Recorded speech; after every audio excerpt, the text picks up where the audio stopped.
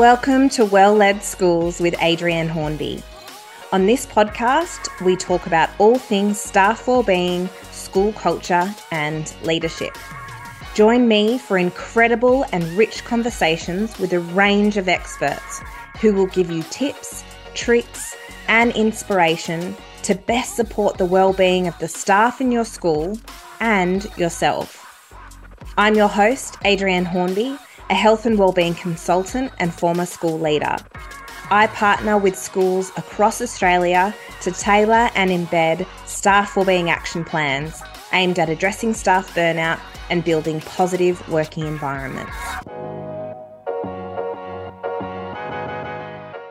This episode is brought to you by our signature Well-Led Schools partnerships, a 12-month program that brings leaders and staff together to create a shared vision for their school and empowers them to create an action plan that leads to needle-moving changes in school culture and morale.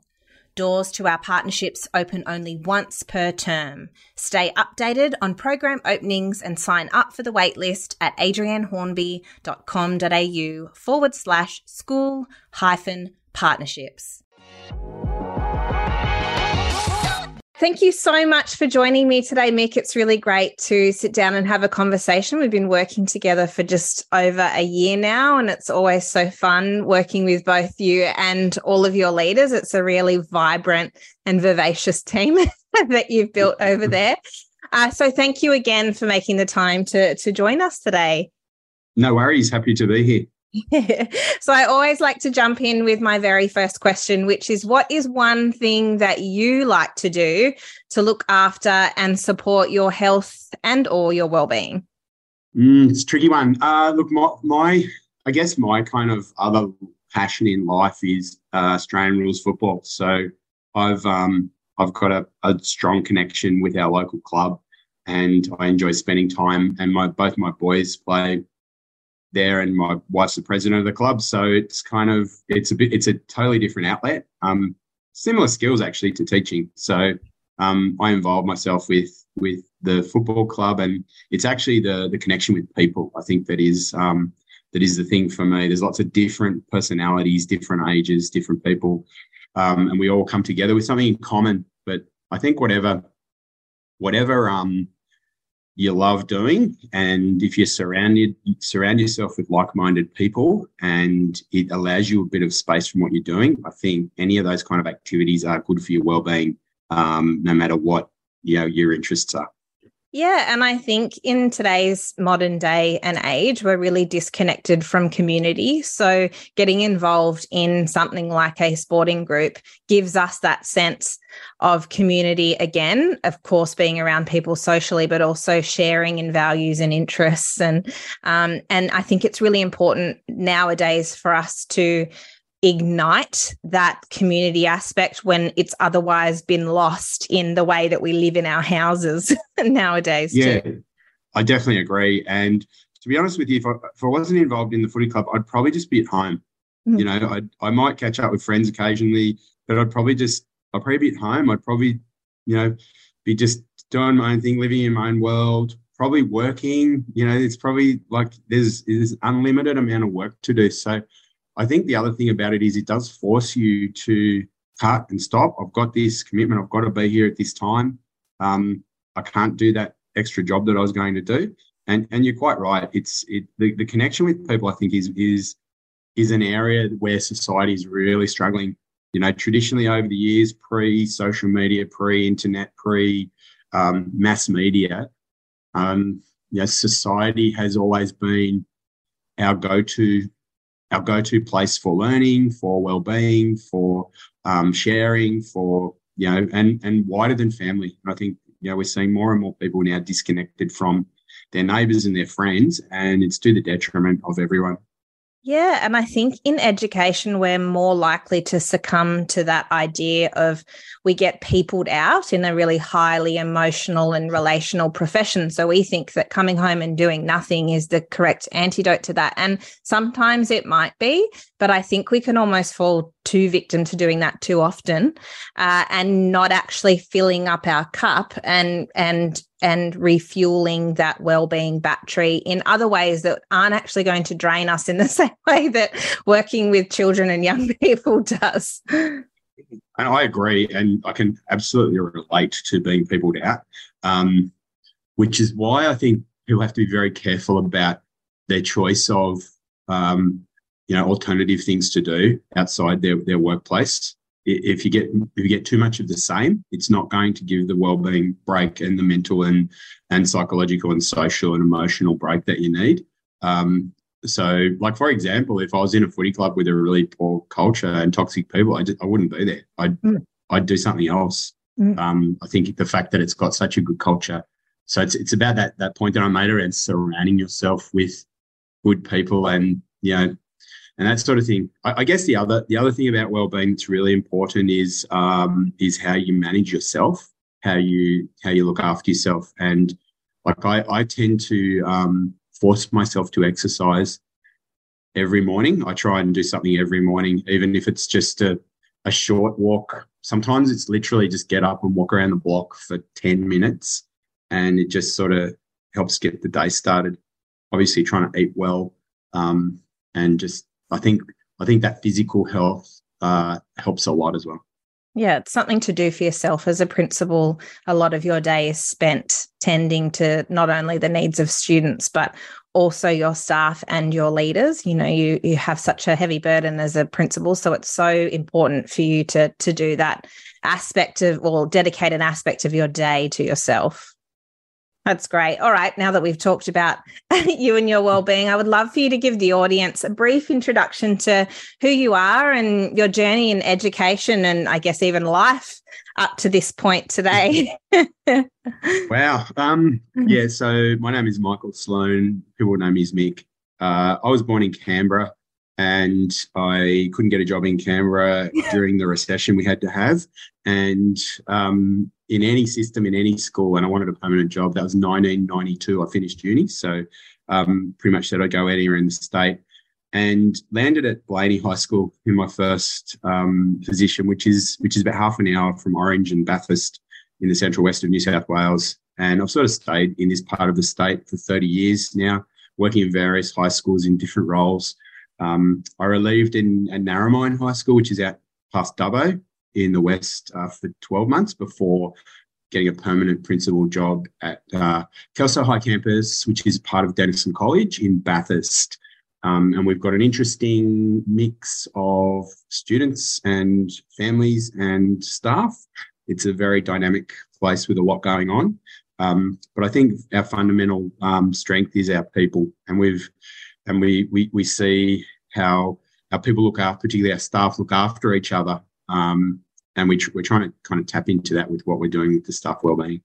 Yeah, it's a great community out there. And as you said, it is very complex, but you've had lots of things going on over the last few years to really unite community and build a culture with students, but also staff there as well. And, you're not one to brag about yourself, but I think it's pretty impressive that last year you actually were awarded a Harvard scholarship around a leadership course. So how did that go?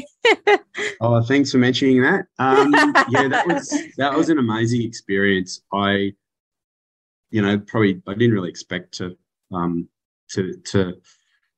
of receive the scholarship. So it was a really nice surprise, and I just love the time there.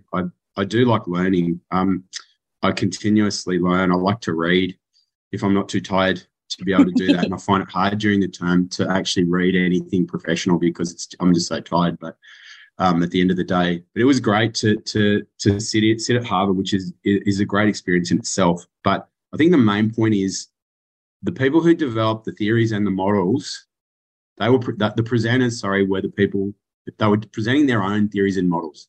So I was hearing directly from, Karen Mapp about, how to engage with parents, and she'd done a whole lot of research in that space, and a whole range of other people. And it was a great, the whole conference was around equity, and there were a lot of, there were three Australians in the group. I think there were about 160 people or something like that in the group. And about half of them were from Texas, and there were some other international people, 3 Aussies, and just a smattering of people from all around the States. And we worked in groups and actually got to know. Every day we'd have a 90-minute session with the same group, and we got to know those people really well. They became really valuable colleagues over the week, and just sharing their stories was really probably as good as listening to the lectures and participating in the workshops. Just how they manage their situations. And my main takeaway was just how fortunate we are in Australia, where we have a focus on equity. We don't have all the extreme political, particularly from that conservative group in America, who really make life difficult for people in public education in a lot of ways. But yeah, it was a lot. Like, the cognitive load was fairly brutal, and I was actually kind of physically hurting by the end of the week, because it was a full week. They were pretty much 10-hour days, and when there weren't classes, like, I was talking to anyone I could talk to. So, but what an amazing experience. Very grateful to the Public Education Foundation, who funded the scholarship. And I'd really encourage other leaders out there to think about going for it, because, like, I'm not really anything out of the box. I'm just a kind of regular principal. So I think I disagree. I think people, you perhaps think, I probably won't do that because I may not be able to do that. But I think that there are a lot of great leaders around who would benefit from that, and I'd recommend it highly. Well, I think that you're the definition of an authentic leader, and I think that's definitely what they're looking for, because in many ways you can sort of learn all of the other skills, but authenticity and transformational leadership is something that we can still learn and embed and build as part of our personal and professional capability. But that's definitely, when I look up authentic leader in the dictionary, I see you there, Mick. So I think it was an excellent opportunity for you. And I was thinking as you were talking, which I hadn't considered before, would be definitely that shift in perspective and that awareness of other people that you would get from something like that, which, you know me, I'm all about developing that. And a lot of my programs are built around supporting school leaders and staff to build a bit more perspective of where their school is at in relation to many others, because we can get caught up in our bubble, to not only appreciate what's going really well at our school, but then also bring attention to what we can definitely focus on by learning from other schools and other leaders and staff in the space. Absolutely. And I think the key moment for me was the bloke who was facilitating our group was a former principal of one of the public schools in New York, in the Bronx. So he had a fair few runs on the board, and he was great actually in many ways. And he did a lot of these kind of warm up, brain energizing activities. And one of the things he asked was, what keeps you up at night? So we broke up into pairs, and I was talking to this really nice lady from Texas, and I'm kind of thinking, I don't know, what keeps me up at night? Oh, maybe staffing, like staff shortages. I don't know, maybe an occasional complaint. And she said, I'm just worried about the safety of my kids. Yeah. I live half an hour from Uvalde. I have to personally go every day and check that, the gates are locked and the classrooms are locked, because at any time a shooter could come onto the school at any time, and like we could be in the same position as all those other places. Wild, yeah. And they were literally crying. These principals of these primary schools mostly were literally just crying at the thought of that, and just how much emotional kind of trauma they suffer. And I kind of thought, yeah, actually, my thing's pretty lame compared to yours. But I was very empathetic. It's not lame. It is the leading stressor for principals globally. But we do then forget that there are small pockets across the world where people's safety is the number one stressor, and that seems like something a lot bigger at the time than shortages and staffing. Oh, great. So, this leads beautifully into my next question around staff wellbeing, and why is a focus on staff wellbeing of value to you as a school principal? And I guess in many ways, it's why you chose to engage with a health and wellbeing consultant for schools in the first place. But we've done a lot of work on this, so I know that this is generally quite clear in your mind. But yeah, why is it important to you, Mick? Well, I mean, it's probably just who I am fundamentally. So for me personally, I value people. I think that what we do is really hard. It's hard to explain to people who don't work in schools. And I think that sometimes I say to my staff, most people can't be teachers. They just can't. They don't have the cognitive academic ability, and then the patience, and then the care, and then the ability to kind of consider the needs, and then analyze all the data, and then do all the 1,000 things, and then, you know, have the energy and kind of to sustain the role. So most people can't be teachers. And then out of the teaching fraternity, I think a lot of people would struggle in complex low SES environments where there's such a large proportion of our students who have traumatic backgrounds and community who don't value education. So I think you start to get to like a work environment that can be very, very taxing. We have great kids. We really do. We have some amazing students, but the demands of the system, the demands of the external factors that we have to deal with, the time pressure we're under, you know, the staff shortages, all those factors wrap up into a really complex and difficult, kind of work life, which takes its toll on people. And we see increasingly, you know, every holidays, you know, our staff are on their knees by the time the holidays come around. You know, I remember when I started my career, it was nowhere near as intense, the pressure on us, the complexities that we were dealing with in schools was nowhere near as it is now, and our staff do an amazing job. And so for them as people, for them as educators, and also, I guess from a kind of, if you're looking at it rationally, to look after your most important asset. So our staff are our most important asset. So to be able to look after them, support them, and keep them functioning, well operational, well oiled, you know, and to try and provide some strategies for them. And I think that's really where we're trying to take our staff wellbeing away from a tokenistic or a reactive or a kind of a superficial way of managing our staff into a far more embedded process where staff are able to recognise and help take control of some of that wellbeing themselves, which in itself proves a fair few challenges.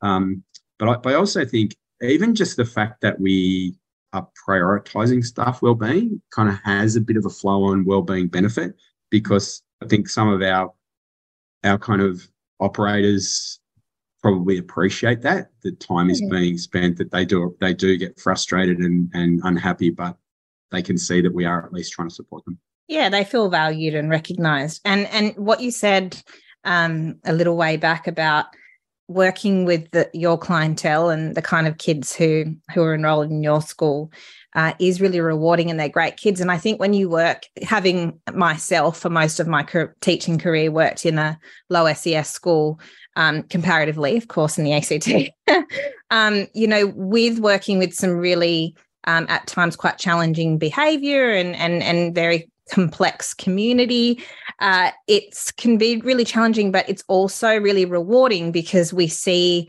I guess, in many ways, lots of growth and change in our students, which is really powerful. But we require the mindset as educators in that space to be able to recognise and see that and not be, like I say, Velcro for the bad and Teflon for the good, which is, you know, part of human nature. It's a survival instinct for us to focus on the hard times so that we have, you know, we're innately wired to avoid hard things that could compromise our survival. And now, you know, those harder, more stressful times, of course, sort of set off the tripwires for us. So it's what you're talking about there around that management of self is really important. And I know that you recognize really strongly, and you mentioned it around managing our staff, because you see the value that the leaders can have in creating that environment and that culture that is conducive to staff wellbeing.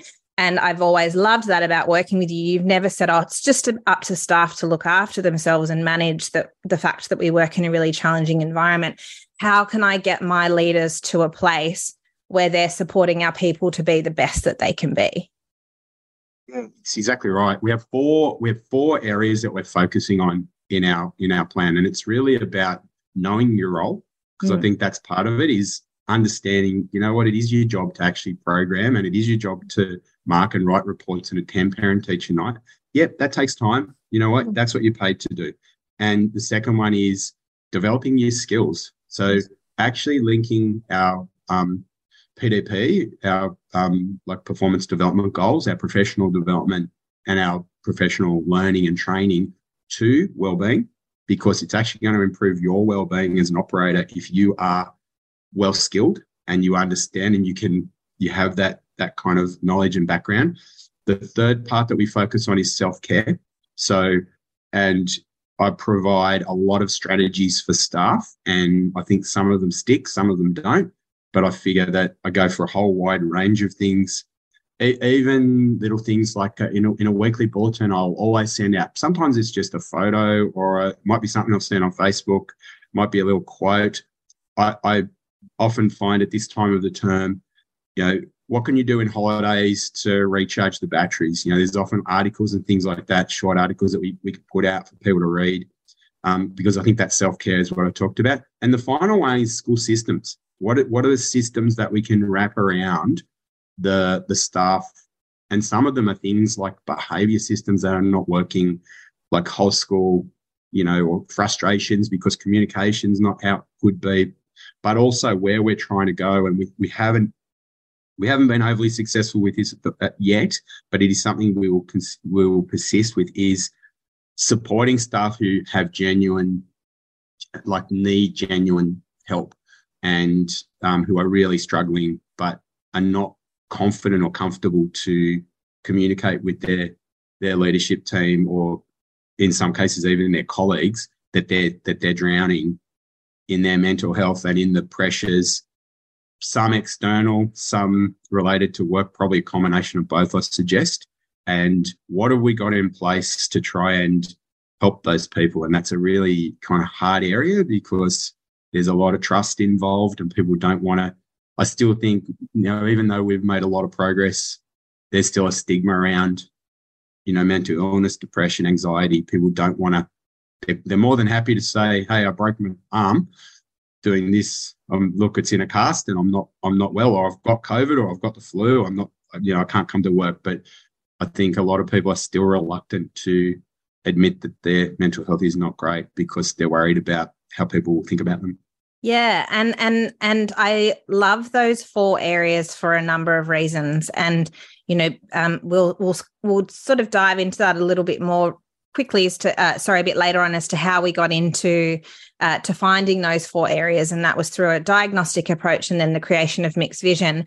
But really quickly, because it flows on nicely from what you were just saying, is that what can tend to happen in schools is, you've got those two focuses on knowing our roles and our responsibilities and having engagement in the workplace. And what can happen is that when people's well-being is impacted and those things begin to waver, many school leaders can double down on the professionalism and the rules and the control, because they think, oh, things are slipping. I really need to reiterate how professional everybody needs to be and how we have to adhere to the code of conduct. And that is very important and one part of it. But what we also need to do is focus on that relationship building and rapport and support for our staff as well, if anything, foundationally first, because that is the thing, that is the foundation of trust. And this is all front of mind. I'm about to move into this space with professional development for your leaders, is in order for trust to come, we have to start with rapport. And establishing trust is a process. Maintaining trust is the next part of it, and then sustaining it over the long term requires lots of work. And it's something to think about if you're a leader listening and you think, oh, yeah, the professional standards of my staff does appear to be slipping away and people are talking behind closed doors. And then you're thinking, I need to double down on talking to them about how to be professional. There's a place for that, but it must really come after that focus on working with our people, building that level of trust. So your approach definitely balances out all of those areas.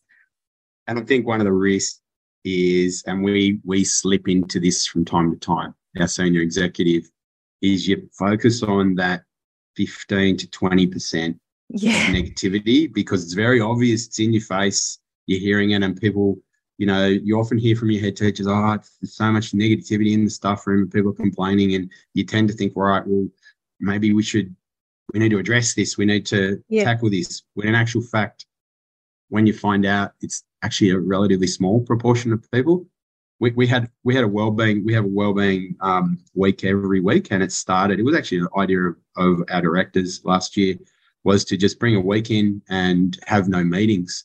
And we've changed our focus a little bit this year. We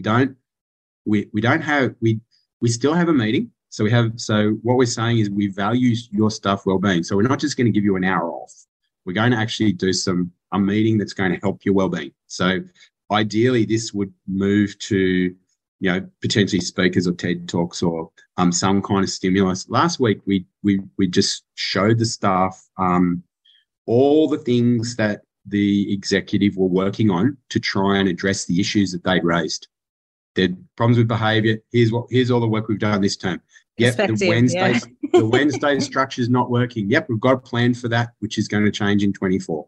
The communication's not happening. We recognise that, and these are the systems we put in place. Oh, that makes me happy to hear that you're communicating the why behind everything. I love it. Yeah, I think that's really important. But and avoiding the trap of, right, these people are complaining, let's address. It's a bit like the kids in your class who are misbehaving.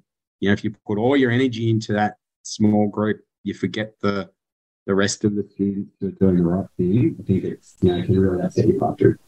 Yeah, and that is such an important part of it too. And I know, again, we're finishing off with the ending around our vision and our approach for your school, but that is something that we recognise was defining what an approach to supporting wellbeing actually looks like in your school. And you were, I know, really adamant from the staff that it wasn't just about giving time off and early finishes. It was around communicating to staff that if we provide professional learning on an afternoon around student management, it's to attend to that key stressor that came out from the school scan, which was around challenging student behaviour. So that is the why behind why we're having that professional learning. And I think a lot of the time in many schools, it's just simply that communication and tying off that loop at the end with the, why a decision has been made, why something is there, to leave no room for ambiguity for staff to insert their own.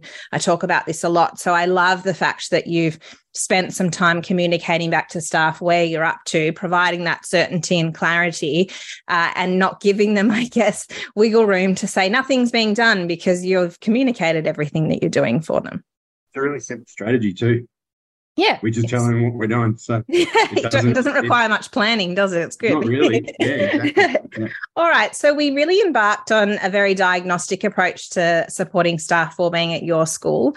And we surveyed your staff early last year to identify at the time the current state of wellbeing amongst staff, their key stresses, the initiatives that they feel would be really useful alongside the school and in many ways the leadership, their current approach to supporting staff wellbeing and culture. And I call this a school scan of wellbeing, where we review multiple data sets, capture the observations of our leaders and staff, and, namely look at the data that comes out from a staff wellbeing survey.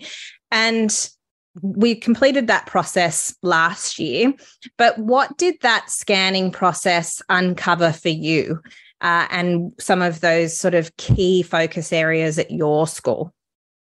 So on a positive, I guess our staff generally felt that it was a good place to work, and they would recommend it as a place to work, and they enjoyed the kind of interactions of their colleagues, and they felt that they had good relationships with their colleagues. So that was really positive.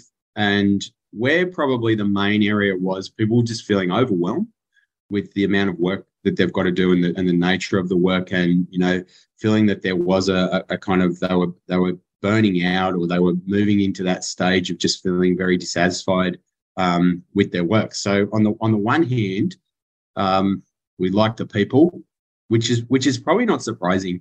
Our staff have always had, we have, unlike a lot of high schools, we have shared common areas. So those common rooms are very supportive and energetic, and, you know, there's a lot of collaboration. There's like 4 faculties in the one room, everyone's in together. And for the most part, I think it works really well in building that camaraderie and support for each other, which kind of happens naturally. Yeah, but your leadership team also role models that. Like, you're a really fun, high vibration leadership team. And I think that then trickles out into the staff as well. Yeah, we have very good leaders. We've got a very committed and caring group of leaders, and a bit of a mix of experiences. We've got some people who are still finding their way and developing their skill set, have been either relieving or in the job only for a relatively short period of time. You know, we've got a great pool of deputy principals who really are fully committed.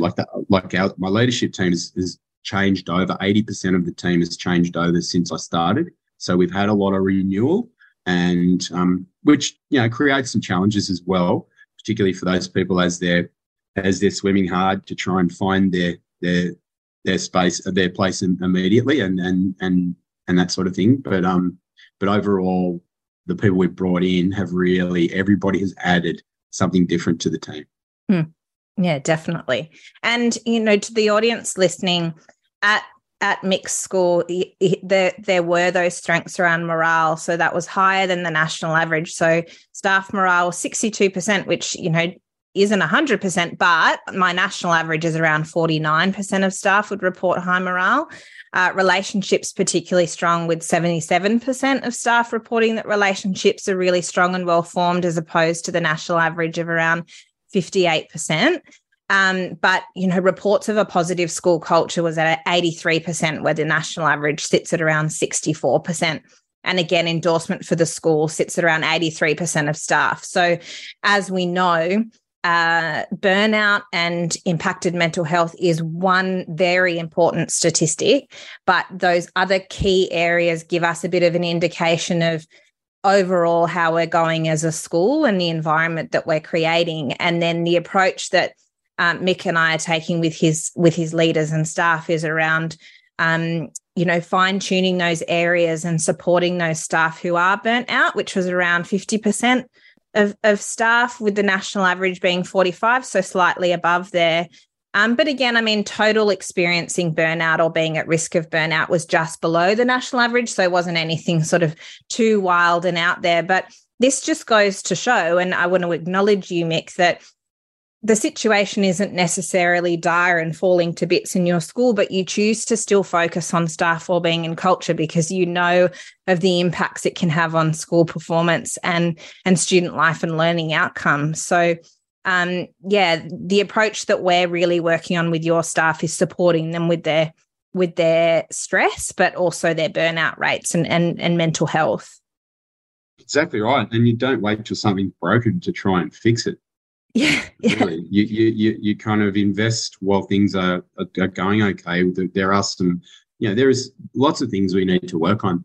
And I think part of it is that perception of work. I think for some people it's time management. For some people it's just focusing on, okay, understanding what is the purpose of what I'm doing, and, you know, what is my role? How do the standards, you know, support what I'm doing? How does the school excellence framework, you know, inform my work? And you know, exposing people more and more to even just like conversations yesterday with head teachers around programming, and, you know, some people reluctant to invest time in developing programs because there's a new curriculum coming and they don't want to they don't want to kind of spend time now on work that they're not going to be able to use later. Like, whilst I kind of understand that to a certain extent, I understand that they want to maximize the work that they do and be able to use that work for years to come. The reality is that's part of the role. And you can say, look, it's a very, very hard job. We've got to work outside of hours, and we're up late at night and we're working on weekends. But the fact is, there is time as well to recharge and recover. We don't have, like, we have 4 weeks a year annual leave, and the rest of our time is actually time in lieu and recovery time and working time to set our classrooms up. Because I think all good operators and practitioners know that you cannot be effective if you're not organised and things are not set up and planned, and you're not evaluating. If you evaluate your work, you can identify the things that worked and didn't, change for next time, and ultimately going through that process is going to be good for students, but it's actually going to be good for staff and their wellbeing as well. Yeah, and there's that approach that we take where it assumes the joint responsibility. So, workload was the key stressor of the majority of the staff at your school, like it is in many schools.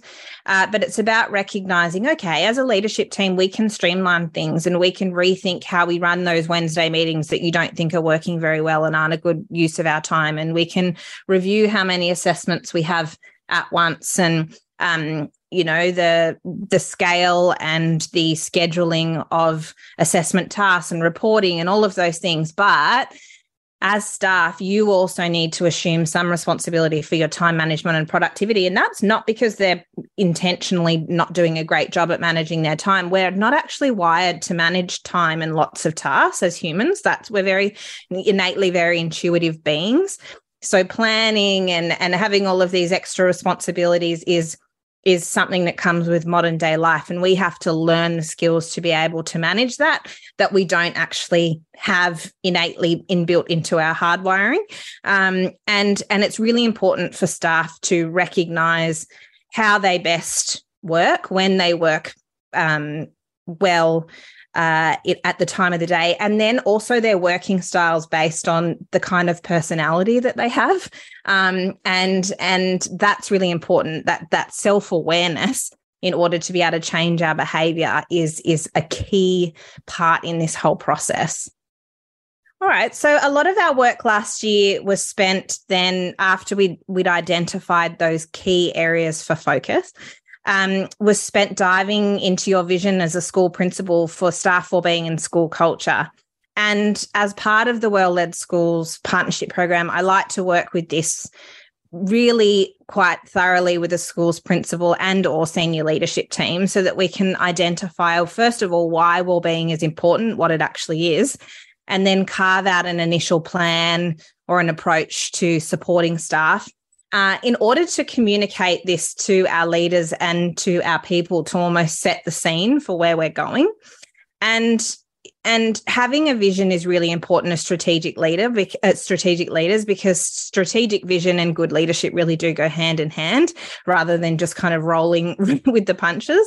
And I really do consider that the best leaders deepen a sense of purpose for staff by clarifying their vision across key strategic areas, and wellbeing and culture is included in that. And I feel like this is important because otherwise we can get caught up in a wellbeing approach that's certainly more surface level and doesn't really go deep enough to truly support our people and build that positive working environment. Mick, could you explain to the audience how the process of carving out your vision really unfolded for you initially and over time, and how you've communicated your vision to your staff and leaders so far, acknowledging that it is in itself a big process? I guess the vision, it was probably mostly just a thinking task for myself and my senior team. We had to go right back to think about, what's the purpose of what we're doing? Why do we need to focus on staff wellbeing? All those kind of questions you asked earlier in that discussion around why is wellbeing important, and like listening to people, observing people, talking to people. All those sorts of things were really part of the mix. in terms of coming up with a vision. And then I think if you start with that why and that vision, and you can write it in a way that is kind of succinct, that covers your main points, it gives you that focus to come back to at each time. And anything that gets added on, or any kind of discussions, you can have a look and see, well, does this align with our vision? So basically, after looking at the school scan, after some work with Adrian with our leadership team, after obviously navigating different challenges and talking to people, executive monitoring and PDPs and those types of conversations, I sort of sat down, and Adrian helped me over the Christmas holidays to get the vision into and the kind of like the strategies and the plan, helped me to get it into a format that was I guess easy to understand, something that we could share with staff.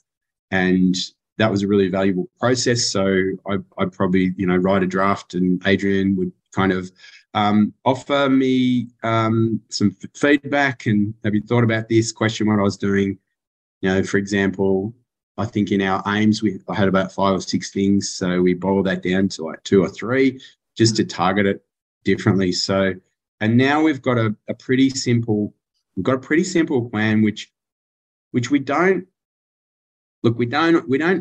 it's not something that we're referring to all the time, but we kind of bring it out just to remind people of where we're up to. So I'm really happy to share that with anyone if they'd like a copy of the work that we've done. And this is, part of your process is to use that information and identify where you need to go to develop your plan, to then kind of use that as a basis for moving forward. So we're kind of at that stage now where we're implementing some of our strategies and then kind of explaining to staff how and why we're doing things. Yeah, and I think the process that unfolded with you actually changed the way that I did it with many other schools, Mick, because you're really good at breaking things down in a way that is easy to digest for staff. So where a vision that leaders normally can generate can seem quite broad, and in many ways it sounds nice, but staff think, well, how exactly are we going to get there? What you did that I like and have subsequently stolen to do as part of my process is breaking it into those 4 areas so that staff can really see that again. So it became more than just words in a statement. Your vision specifically talked about understanding our role, ensuring that we're engaged as educators, supporting ourselves, and then developing systems. But then you put it really nicely in a display with the 4 areas with some examples of some key actions or focus areas that we would be focusing on. And that is really important because as we go into building a wellbeing action plan, that initial vision provides the scope of where you're going, and staff know what to expect. So the action plan provides the accountability and when you're going to do it and who's going to do it. But the way that you stepped out the vision even further than how I had been initially doing it, which was still a great way, yours, I think, made it easier for staff to say, oh, okay, right, there was less uncertainty about what you would actually be putting into place. So you might have had underneath knowing teacher engagement, it might have been supporting student management and challenging behaviours.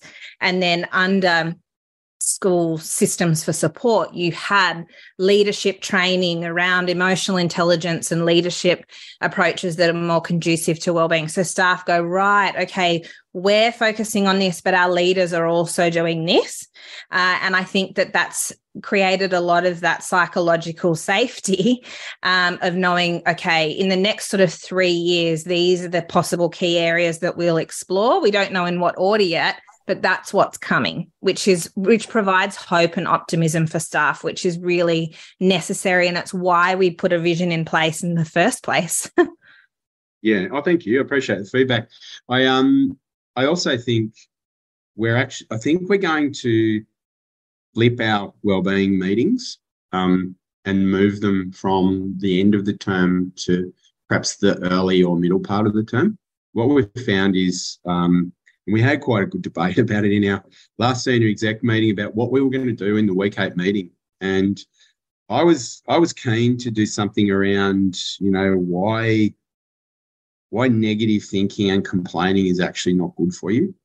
And whilst honest feedback is really healthy and having constructive discussion about things that are not working, you have to come at it from a solutions mindset, because the complaining and the negativity is it just, like, if you go into something with a negative mindset, it's probably not going to work no matter what it is. And then you've got all those physiological responses, the cortisol flooding of your body and things like that. Whereas by taking a different positive approach and trying to look at the glass half full, you get all the serotonin and you get all the other kind of positive chemical physical reactions, as well as the complement your positive thinking. So it's like a double whammy whichever way you go.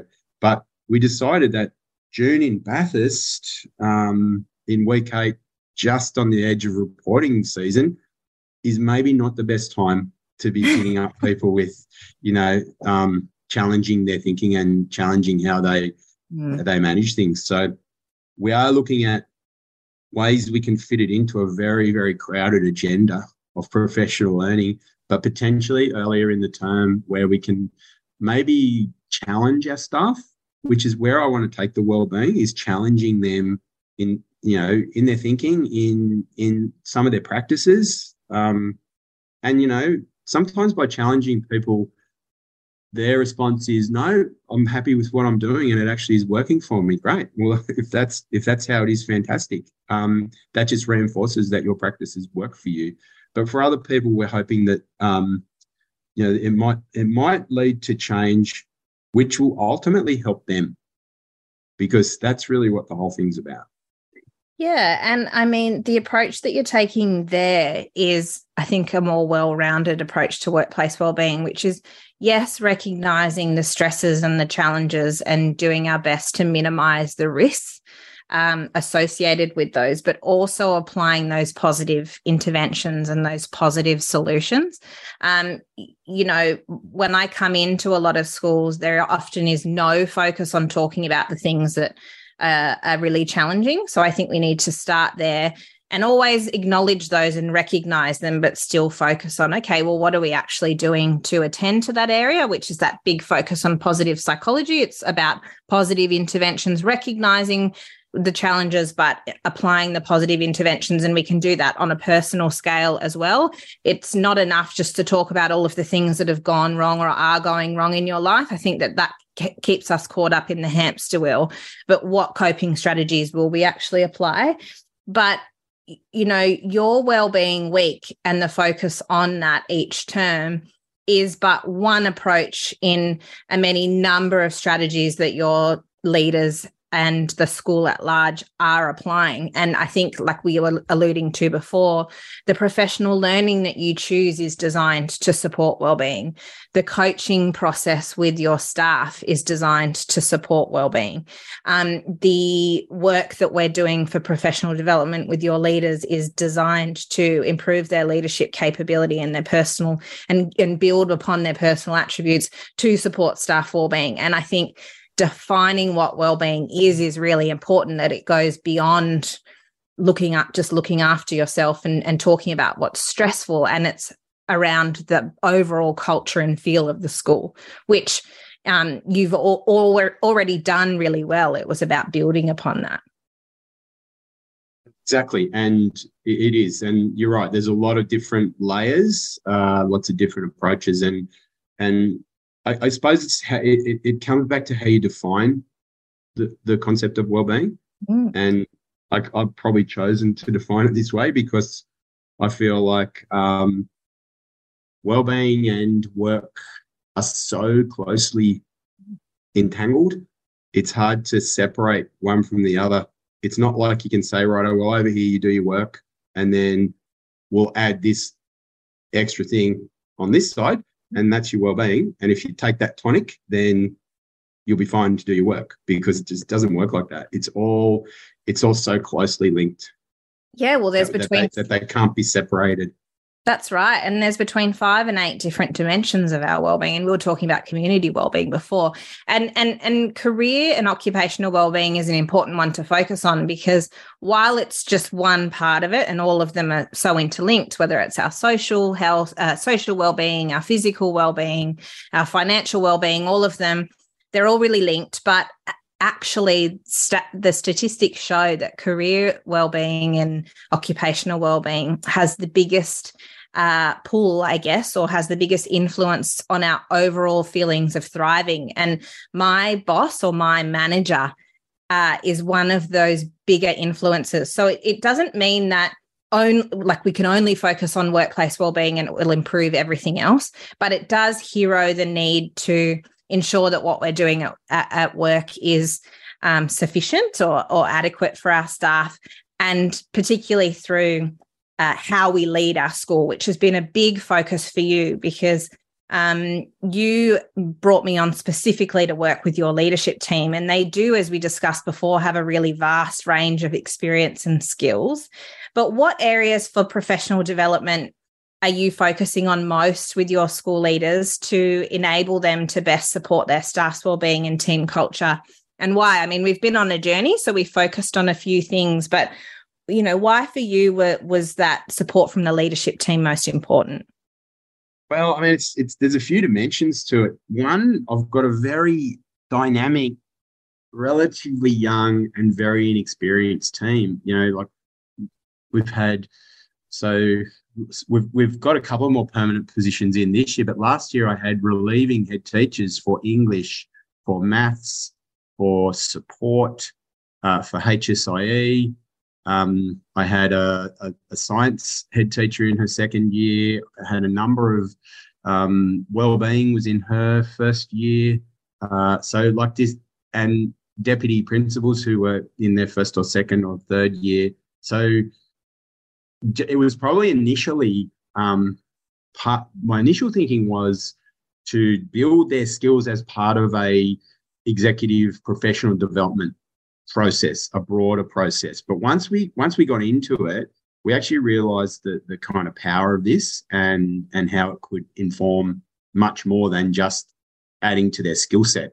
In actual fact, that the first thing that I watched your initial kind of podcast, that my initial one, it was probably not yours, you'd probably been doing it for a while, but I picked you up on an email and went, oh, this looks interesting stuff, wellbeing. I might be able to get some resources that I can share with my team, as I send out my weekly bulletin, just with a few strategies. And I really engaged with your that presentation and thought, yeah, you make a lot of sense here. I think we can work with our executive team. So that was the initial idea, was that around that. But then we started to look at, so last year we did some great work. You led some great work with us on understanding your personality style and the style of your teams. And people really engage with that to understand how they go about things, and then how those approaches may work for people with similar personalities, or in some cases they don't work with similar personalities, and how they work with, and how if you've got a completely polar opposite personality to someone on your team, how you have to adjust your approach. So I think most of the leaders then took that survey and worked with their own teams, and we hadn't even talked about doing that. They just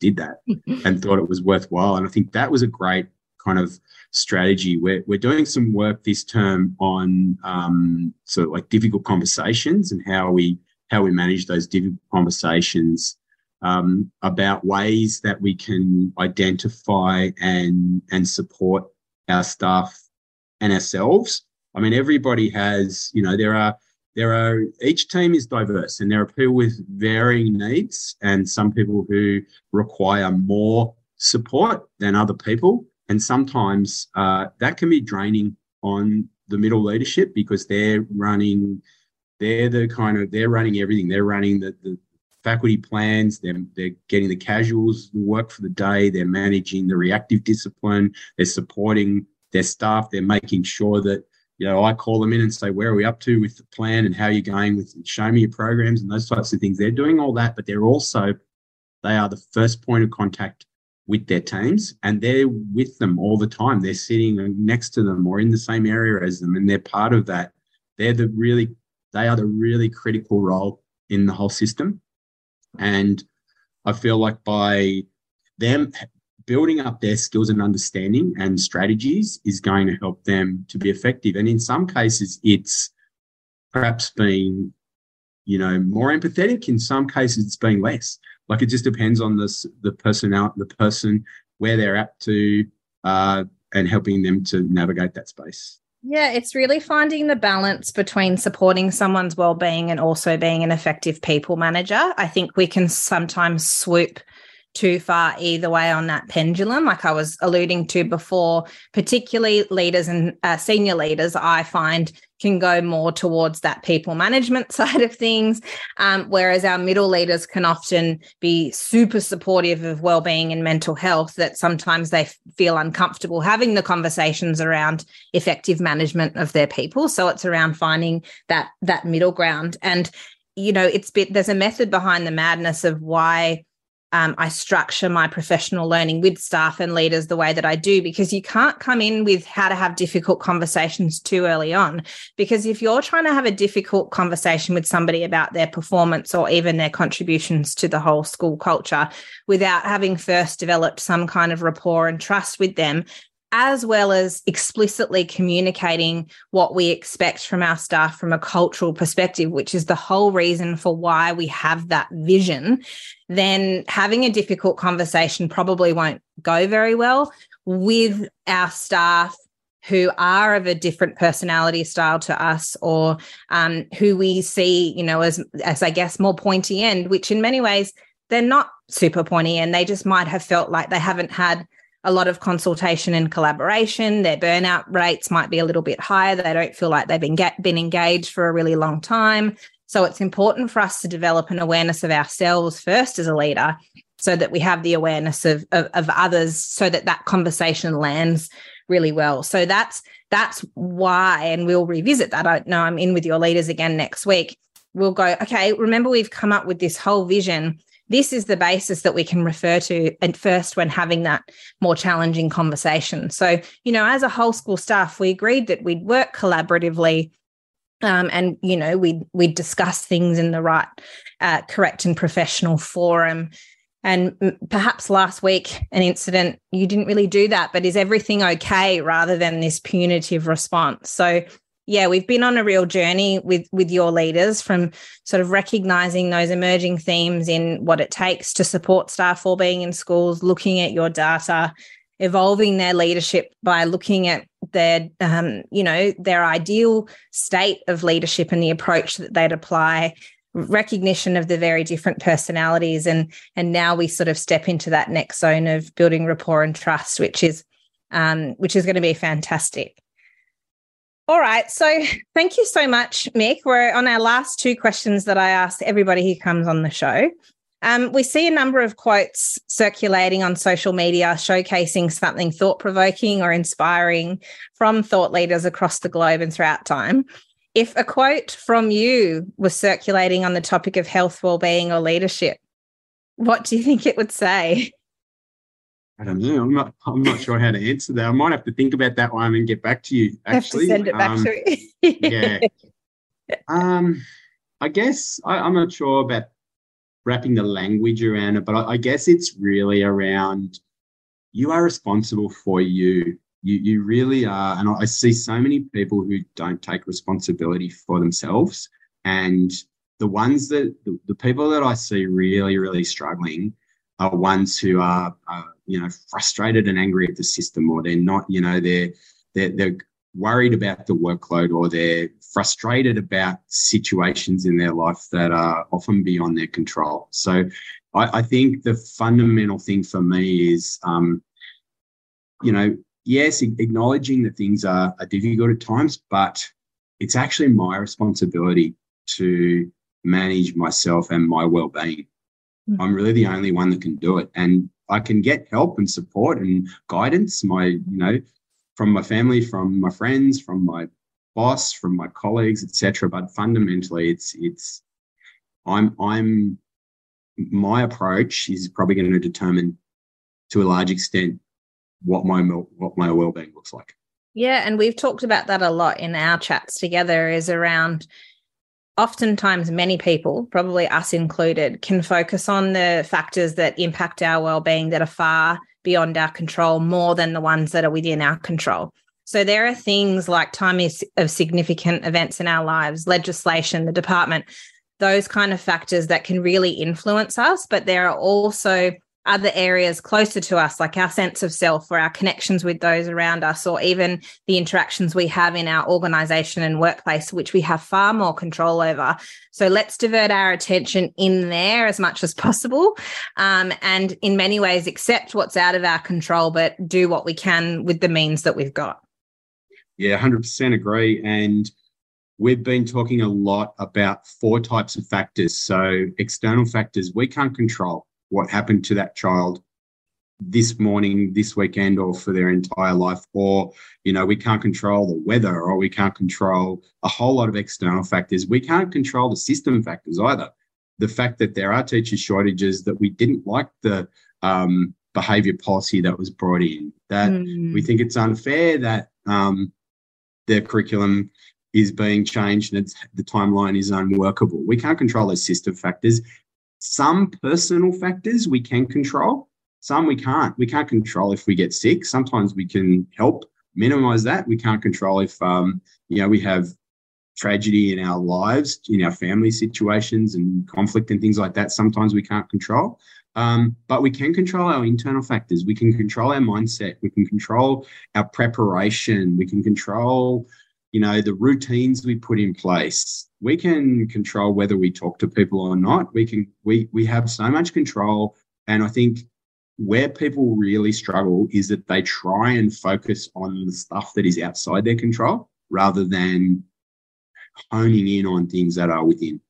Yeah, absolutely. And it's been a big focus of our work, and it's important for us to keep reminding our staff of that all the time. And I know a big thing that you have done and continue to do with your staff is buffer them against some of those external stresses. But we talked a lot about, you're like, oh, but I've stripped things right back. And my advice has always been, we've got to communicate that back to the staff, because otherwise they just don't have any idea. So we've talked about ways to make it really visual so that staff see, the department wants us to do this, but in many ways I've prioritized this for you. And so involving them in that process and making them aware and building perspective, it comes back to one of those early points we talked about. It's all around perspective. And our job as leaders is to keep opening that up for staff. All right, my last question is that this podcast is aptly titled Well-Led Schools, which is a play on words to recognise and reflect those schools who lead with wellbeing in mind. What is one thing you think schools or school leaders can do to prioritise wellbeing that would make the biggest difference? I think we have to communicate, but within that communication, we have to listen. And sometimes we don't listen. As leaders, we are busy. We have pressure from above in the system, from beyond the schools, to implement certain strategies. We have a lot to do. We're dealing with a whole lot of things, complaints. We're dealing with curriculum changes. We're dealing with staff shortages, finance, work health safety, all that sort of management side of things that's really tricky. And we're busy, we're tired ourselves, and sometimes we don't really listen to what the staff are telling us. Sometimes we're not in a position to listen because we're frustrated or whatever. So I feel like if we can get into a space where we can listen and understand the things that our staff are telling us, then that will help us to be able to adjust what we're doing to respond to those sorts of things that the staff are listening. Like I said, we did last week in our meeting. The first start of the term, we literally asked 2 questions in the staff meeting. What's working? What could we do better? 2 questions, and we got a whole lot of. We got a bit back on what's working. We got more back on what could we do better, which is kind of human nature. We listened to that. We sat down. We said, righto, what are we doing already, and what can we do? And we totally changed the way we were working as an executive, because we realised that we weren't including our head teachers in some of the decisions that we were making. So we revamped our behaviour flowcharts and got the input of the head teachers. And, we can now present a whole lot of work that, is there to address some of those concerns that were raised. Some of the concerns we didn't agree with. Some of the things we said, okay, well, that's fine, you feel that way. But in actual fact, I disagree. But respectfully, and we're going to put our focus in these other areas that have been raised by, kind of more members of the staff or that align to our ways of thinking. But I think listening is really important. Yeah, we have to look for the key themes. The opinions of one or a few are valid and important, but we can't do it all, or we end up tackling too much. So focusing on those key areas for improvement is key. And, as you sort of said, and we've talked about before, workload, student management, those were those real key stresses that if we can get on top of optimizing workload and then streamlining the approach to student management, that will alleviate a lot of the pressures for our staff. All right. Thank you so much, Mick, for sitting down and having a chat with me today. It's really wonderful. If anyone is interested in reaching out and connecting with you, is there an easy way for them to do that? Are you on LinkedIn or? I am on LinkedIn, but I'm not as good at keeping it updated. So maybe, you could probably just look. Our school name is Denison College, Kelso High Campus in Bathurst. So whether or not you can access our website potentially and reach out through the school email might be the easiest way to go. Yep. And access that information. Wonderful. Thanks so much for your time today, Mick. It's been wonderful. No worries. Great to talk to you. Thanks so much for listening to Well-Led Schools. I look forward to connecting with you at adriennehornby.com.au. Here you can get in contact with me, learn more about my approach, and join my mailing list. I'm Adrienne Hornby. Thanks again for your time and stay well.